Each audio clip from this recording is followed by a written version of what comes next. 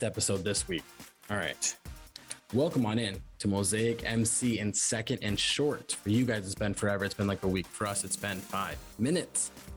Back-to-back episodes. And we're going to talk about today. Jason, what are we talking about? We're talking about that value pick you're going to get from 51 to 100. ADP. And we got some really interesting takes and some really gems to uncover during this discussion. We do. And if you missed who we thought were great value picks with ADPs right now from 1 to 50, go back and check out last week's episode. Go through our social medias and see all of our graphics that we made and polls that we put up on. We're going to ask everybody if they think these are great value picks at this spot. We're going to talk about what they are in their position, what number they are, what overall draft they are, and where that would fall in your 12-team base league. One quarterback PPR leagues.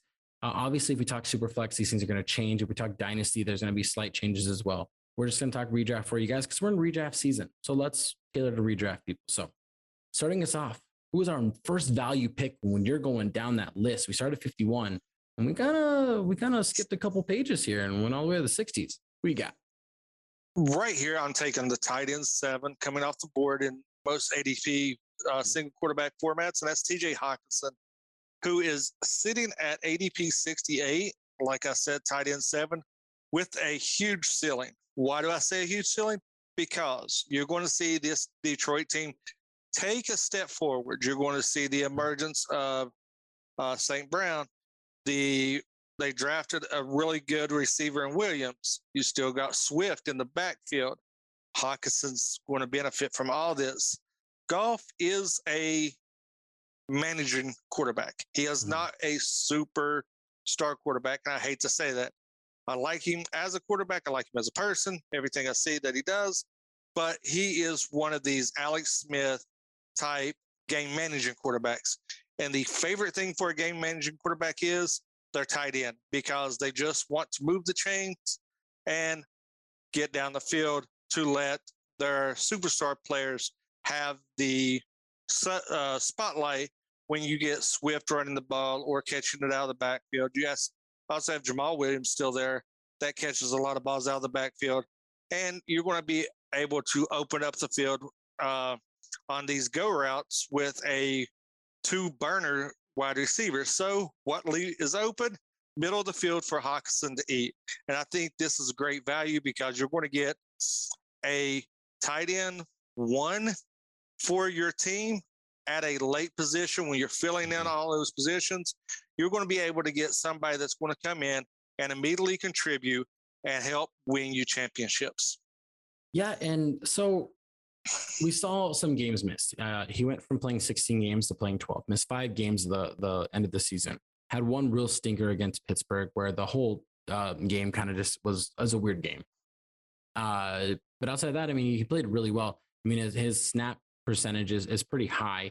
He normally sits like at 80s up in, snap percentage that he plays. He went from tight end 5 in PPR standards in 2020 when he played 16 games to tight end 15. That's a missing 5 games. He fell 10 spots. In that 5 games missed, though, we're talking an extra 17 targets that he didn't have. He's also down in touchdowns. So we're talking about a guy that had a little bit of regression because of injury, because of the offense wasn't as good. But I mean, adding in, and I'm going to say they still added Amon-Ra St. Brown this year because they didn't really have him for the full season. It was kind of end of the year. And so Hockenson and Amon-Ra St. Brown really didn't get to mesh and gel with each other really that we had yet. I didn't think it was like a full go. And I think that's actually that addition of those two playing together at full go, full strength is going to look great. Lions already making contract extensions with TJ Hockenson a priority right now. On top of that, we're looking at DeAndre Swift. If he's healthy, that's another option to take away looks from TJ Hockenson, but also defensively, it leaves more people to watch. Jameson Williams is going to look really good when he's with this team as well. And I think DJ Chark is a real big sleeper here that is really good at stretching the field, which is going to allow that middle ground, that 8 to 12 yards, to be feasted on by TJ Hockenson. He's on the field a lot because he blocks well. He's healthy, catches the ball well. Anytime we can see a tight end that hits over 100 targets, I safely can say that he can hit top 5 numbers. And I just think for him, really, it just comes down to how consistent Goff can be. Yeah, and a lot of people are sleeping on him because he's in Detroit. Detroit doesn't get a lot of fanfare, even though they've got some players that are good fantasy players. And you also got to think, what's the biggest thing that we like in fantasy that nobody talks about? Garbage points. Yeah. Because if a team is down, they're not going to run the ball. They're going to pass. You got a big pass catching tight end, he's going to see more targets. So, and people disparage garbage points like, well, I want somebody that's going to produce all game. Okay, that's fine. Do that. Give me all the garbage points in the world. I will take them. They're still points. They still help lead teams to victory. Absolutely do. And another thing too is last year we saw 5 tight ends hit 100 targets. And of those tight ends that hit 100 targets, every single tight end finished top 9 in PPR standards. So what we're saying is that you can, the first 5 rounds of this, you can get him, maybe you get him at the turn and you go a little bit earlier than his ADP, which is what we're kind of pushing in this area. Like if you can get him in this range, it's fantastic. Get him a little earlier, great, good, because you're going to benefit. But you can solidify your 2 running backs, 3 receivers, or vice versa, and then come back and get TJ Hawkinson in the beginning of the 6th. And I think that if he falls a little bit, you're going to thrive even more. We're talking about a guy that is, in my opinion, going to improve his touchdowns, improve his targets, improve his catches, improve his yards, just because he was injured last year for 5 games. And if we can guarantee, if I can sell you something and guarantee it, then I want to do that. I can't guarantee you that anybody else at other positions in the 6th round is going to finish top 10. But if he's going to hit 100 targets, he's going to finish top 10. Like that, There's no question to that. Granted, that was Stafford, but that was also, I mean, even with Goff, he still hit 84 targets. We're talking 17 less targets. So actually on that trajectory, he would have actually probably hit like 120 targets. We're talking like where he would have done more. So in that case, we're talking about another 300-400 yards. We're talking about another 3-4 touchdowns. We're talking about another 10 to 12 catches, just jumps. So next, who are we talking about?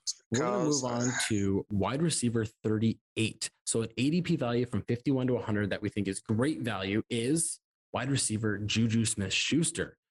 Getting drafted 81 overall, which gets us good at pick 8.09. This is your guy. Lead us off. Yeah, this is one that leaves me scratching my head because upgraded quarterback who just lost their that's an understatement, really, but continue. Yeah. I'm just saying, a vast jump at quarterback play, a team that just lost their top wide receiver who has targets to be there. 159 targets abandoned from just Tyreek Hill. Tyreek Hill. And he goes to a conference that is known to sling the ball a lot. A division. Division. And this just doesn't make sense. Why is he following this? Because he's proven when he was healthy in Pittsburgh that he can produce. He's got good hands. He's got good open field elusiveness. And he's slid so far down. Now, the injury, like we talked, injuries happen. Everybody says, well, he was hurt. He's got injury concern. I don't care. This is almost 160 targets that are abandoned. He steps into a leaps and bounds better quarterback situation that can throw the ball where Big Ben arm was depleted.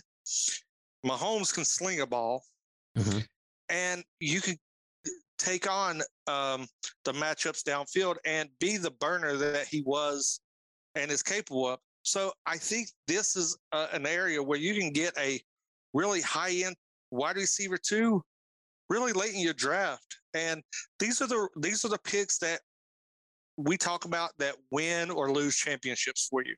This is true. And so not only Tyreek Hill, but also Valdez Scantling, who had like 50 some odd targets. Talking about Williams, the running back as well, that's now in Arizona. That's like another 50 targets. We're talking like 270 abandoned targets. So if everybody's like, well, they're going to go to McCall Hardman, or, oh, I love Sky Moore because I love rookies. Okay, cool. They can all have 90 targets. They literally, we just give all three of them 90 targets and it's good. And that on top of that actually leaves more abandoned targets still that Jones can take the rest of them because Hardman's going to have his targets and we're going to improve those. He had 83 targets last year. So let's just say he gets another 20. That's still 250 to go between everybody else that's new. Juju Smith-Schuster is a player that is not getting the credit that he should get credit for. This is a guy that had wide receiver one, once was a guy that was getting looked at as a top 12 dynasty startup pick, and he's in 2020 was wide receiver 17, and 2018 was wide receiver 8, 2017 wide receiver 20. He had 2 down seasons, so now everybody's just kind of off that board. But we're talking 3 times he finishes a top 20 receiver when he played a majority of those games, and he didn't have any injuries. The years that he only played 12 and 5 games, yeah, he didn't finish the top 20 receiver. And now you're getting him at wide receiver 38. I think if anybody can make that jump from a projected wide receiver 4 right here to a wide receiver 2, it's Juju Smith-Schuster. And there's another guy we're going to talk about that I think similarity can also do that. Oh, wide receiver 34, sorry. So he's a back end wide receiver 3. He's going to make that jump.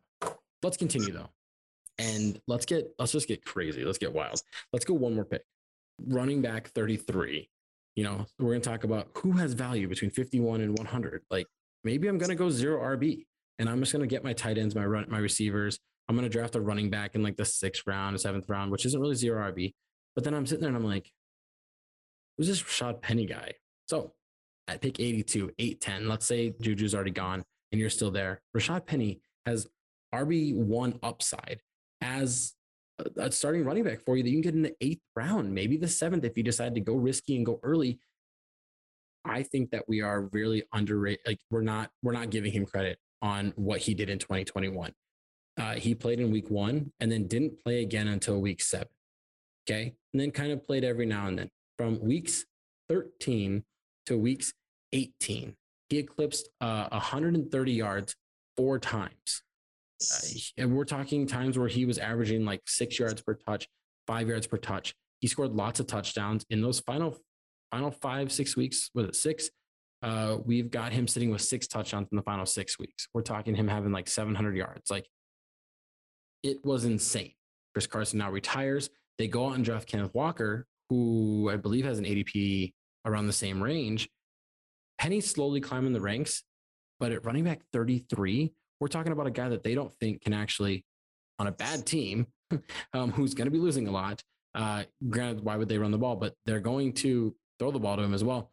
I think really Penny has an opportunity to be an RB2 this year, and we're dismissing it because he's been hurt in the past. And I think that we're all going to regret this if we don't take advantage of it now.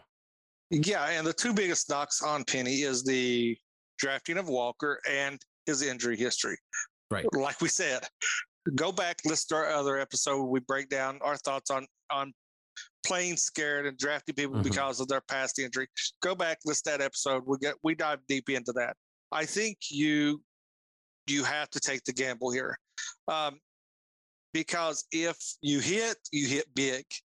If you miss, you still have that grace period where you can miss and it not cripple your team. But I think you're going to hit more often than miss on this, taking Penny here, because Penny is a solid running back when given the opportunity. I mean, if we're looking at his yards per carry, outside of his 2020 season when he only played 3 games, he had 11 rushes. That's it. Rookie year, 4.93 yards per carry. Second year, 5.69 yards per carry. Took a dip when he only had 11 touches when he got hurt. But then last year, with 119 touches, the most he's had in a season, 6.29 yards per carry. The trend that we're saying here is that it's probably not going to hold up, but he's going to get over 4 yards per carry. He's not going to Cam Akers this 2 point, whatever Cam Akers gets, 2.7 yards or 2.6, whatever that is. He's actually a guy that's going to hit people. I mean, playing over I think he's like 225, something like that. He's playing at 220. He makes contact and can continue to drive and get an extra yard or 2. And with a team that isn't going to trust Drew Lock a lot, I expect the first quarter of every Seattle game to go run, crap, let's throw a pass. Hey, run, crap, throw a pass. Hey, run. Hey, almost got a first run again. Like that's how it's going to go. And sure, will Walker dip into that? 100%. I think he will. But if we get a split backfield 50-50, I mean, he's gonna thrive at that role at RB33, and I think he'll finish higher than that. Yeah, and this is one of those players that, like, you got to think that he never got the opportunity to shine because Carson was a serviceable back. Yeah, you had the injury, the knock on.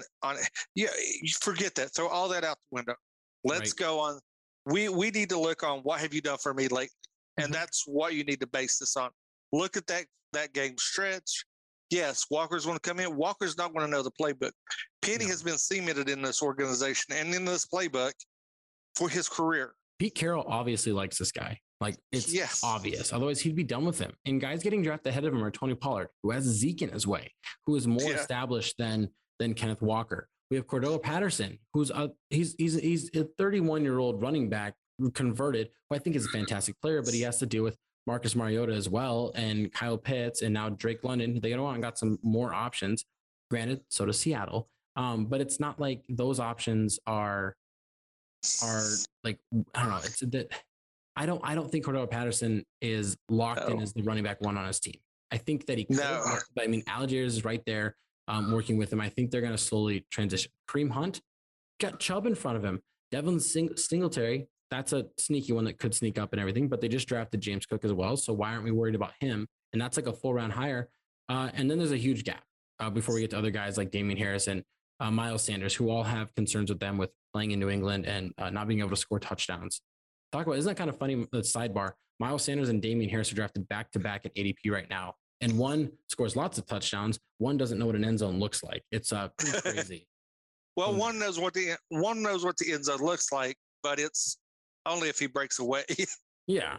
So Rashad Penny, get him in the 7th round. If you nail your first 6 picks and he busts, yes, 7th round pick busted. If somehow you get in the 8th and he's still there, your 8th round pick busted. That's okay. We take risks in these ranges. Yeah. And I think he has a better chance than those other guys we said to maybe jump because he's going to be their RB1 at least to start. And he's going to help you out right away. And he might be somebody that you draft this range, outperforms, and then you trade him for a position that you need. Last pick. Wide receiver 38, getting drafted at 89 overall. Let's go the next round. 9.05. Tyler Lockett. How dare us? Like, why is he getting drafted as a wide receiver 4? Because one, people don't realize how good Lock is, and I'm a Lock homer. Mm-hmm. I if you listen to the show for any length of time, Mike Williams and Tyler Lockett are the 2 guys I praise at wide receiver, unmistakably. I'm their hype train engineer. But this is where I think people don't realize. People look at DK Metcalf, which is a phenomenal player, but let's take a look at the games when Russell Wilson didn't play and look at Lockett's stats. He outperformed DK Metcalf by leaps and bounds. He is a player that is sneaky, that can win championship. So if you're going to get him at a wide receiver 4, he's going to put up wide receiver 2 numbers. I mean, yeah, his last 4 years, and everybody's going to say, well, that's with Wilson. And you're not wrong. I'm not going to argue there. We're talking about receiver 17, 13, 8, and 15. That is all playing all 16 games. If we go all the way back to his rookie year, he's missed 1 game. Knock on wood, maybe I'm jinxing. But availability is a fantastic ability, especially in the 9th round. If you get him in the 8th round, I think that's fantastic too.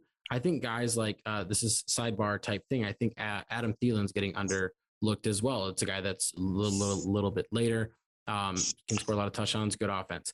This Tyler Lockett, though, he doesn't have a great offense, but with Russell Wilson, he averages 9 touchdowns a season the past 4 years. I mean, he's 10-8, 10-8 the past 4 years. wide receiver 15 last year in PPR, wide receiver 10 in standard, which is even more impressive. He doesn't miss time. He catches a lot of passes. He gets a lot of touchdowns. He's still got some good speed. And if the Seahawks are as bad as we think they are, Rashad Penny is going to do really well early in the game. Tyler Lockett's going to do fantastic in third and fourth quarters. Garbage points, as we stated, garbage points will win games. Yeah. And here's the thing. If Seattle was full in tank mode and they weren't going to try and compete and win games, Lockett would have been out of there. 29 years old. They have no reason to hold on to him, except for the fact that Pete Carroll freaking loves this guy. Lockett loves playing in Seattle. He has a relationship with Geno Smith. And we can't act like Drew Lock didn't have good weeks with Cortland Sutton or Judy here and there. Tim Patrick had some good weeks. Like, players had good weeks. Like Noah Fant was like, when he played down in Denver with Drew Lock, who's probably going to have some connection here, obviously in Seattle, if Drew Lock starts, was like tight end like 10. So I mean, it's not like he doesn't feed people. They're gonna be losing games. They're gonna be throwing the ball a lot. So you can go back to back Seattle here, and I think you're gonna be benefiting because Penny in the 8th and Lockett in the 9th are gonna provide lots of value for you here in the 80s. We're talking guys that are getting drafted, back end of your bench. It's a high end of your bench, back end of your starting lineup, and they're going to outperform other players around them, I think. And another thing you got to take into your thought process when drafting. Sometimes you're not drafting for need. You're drafting so nobody else gets this player to beat. Yeah, 100%. And with that being said, this is the end of our second of 4. We're going all the way to 200 episode. ADP 51 to 100 value picks that we think will help you in your league, just because they're value. So go out there and get that great value. Draft them a little early. That's fine.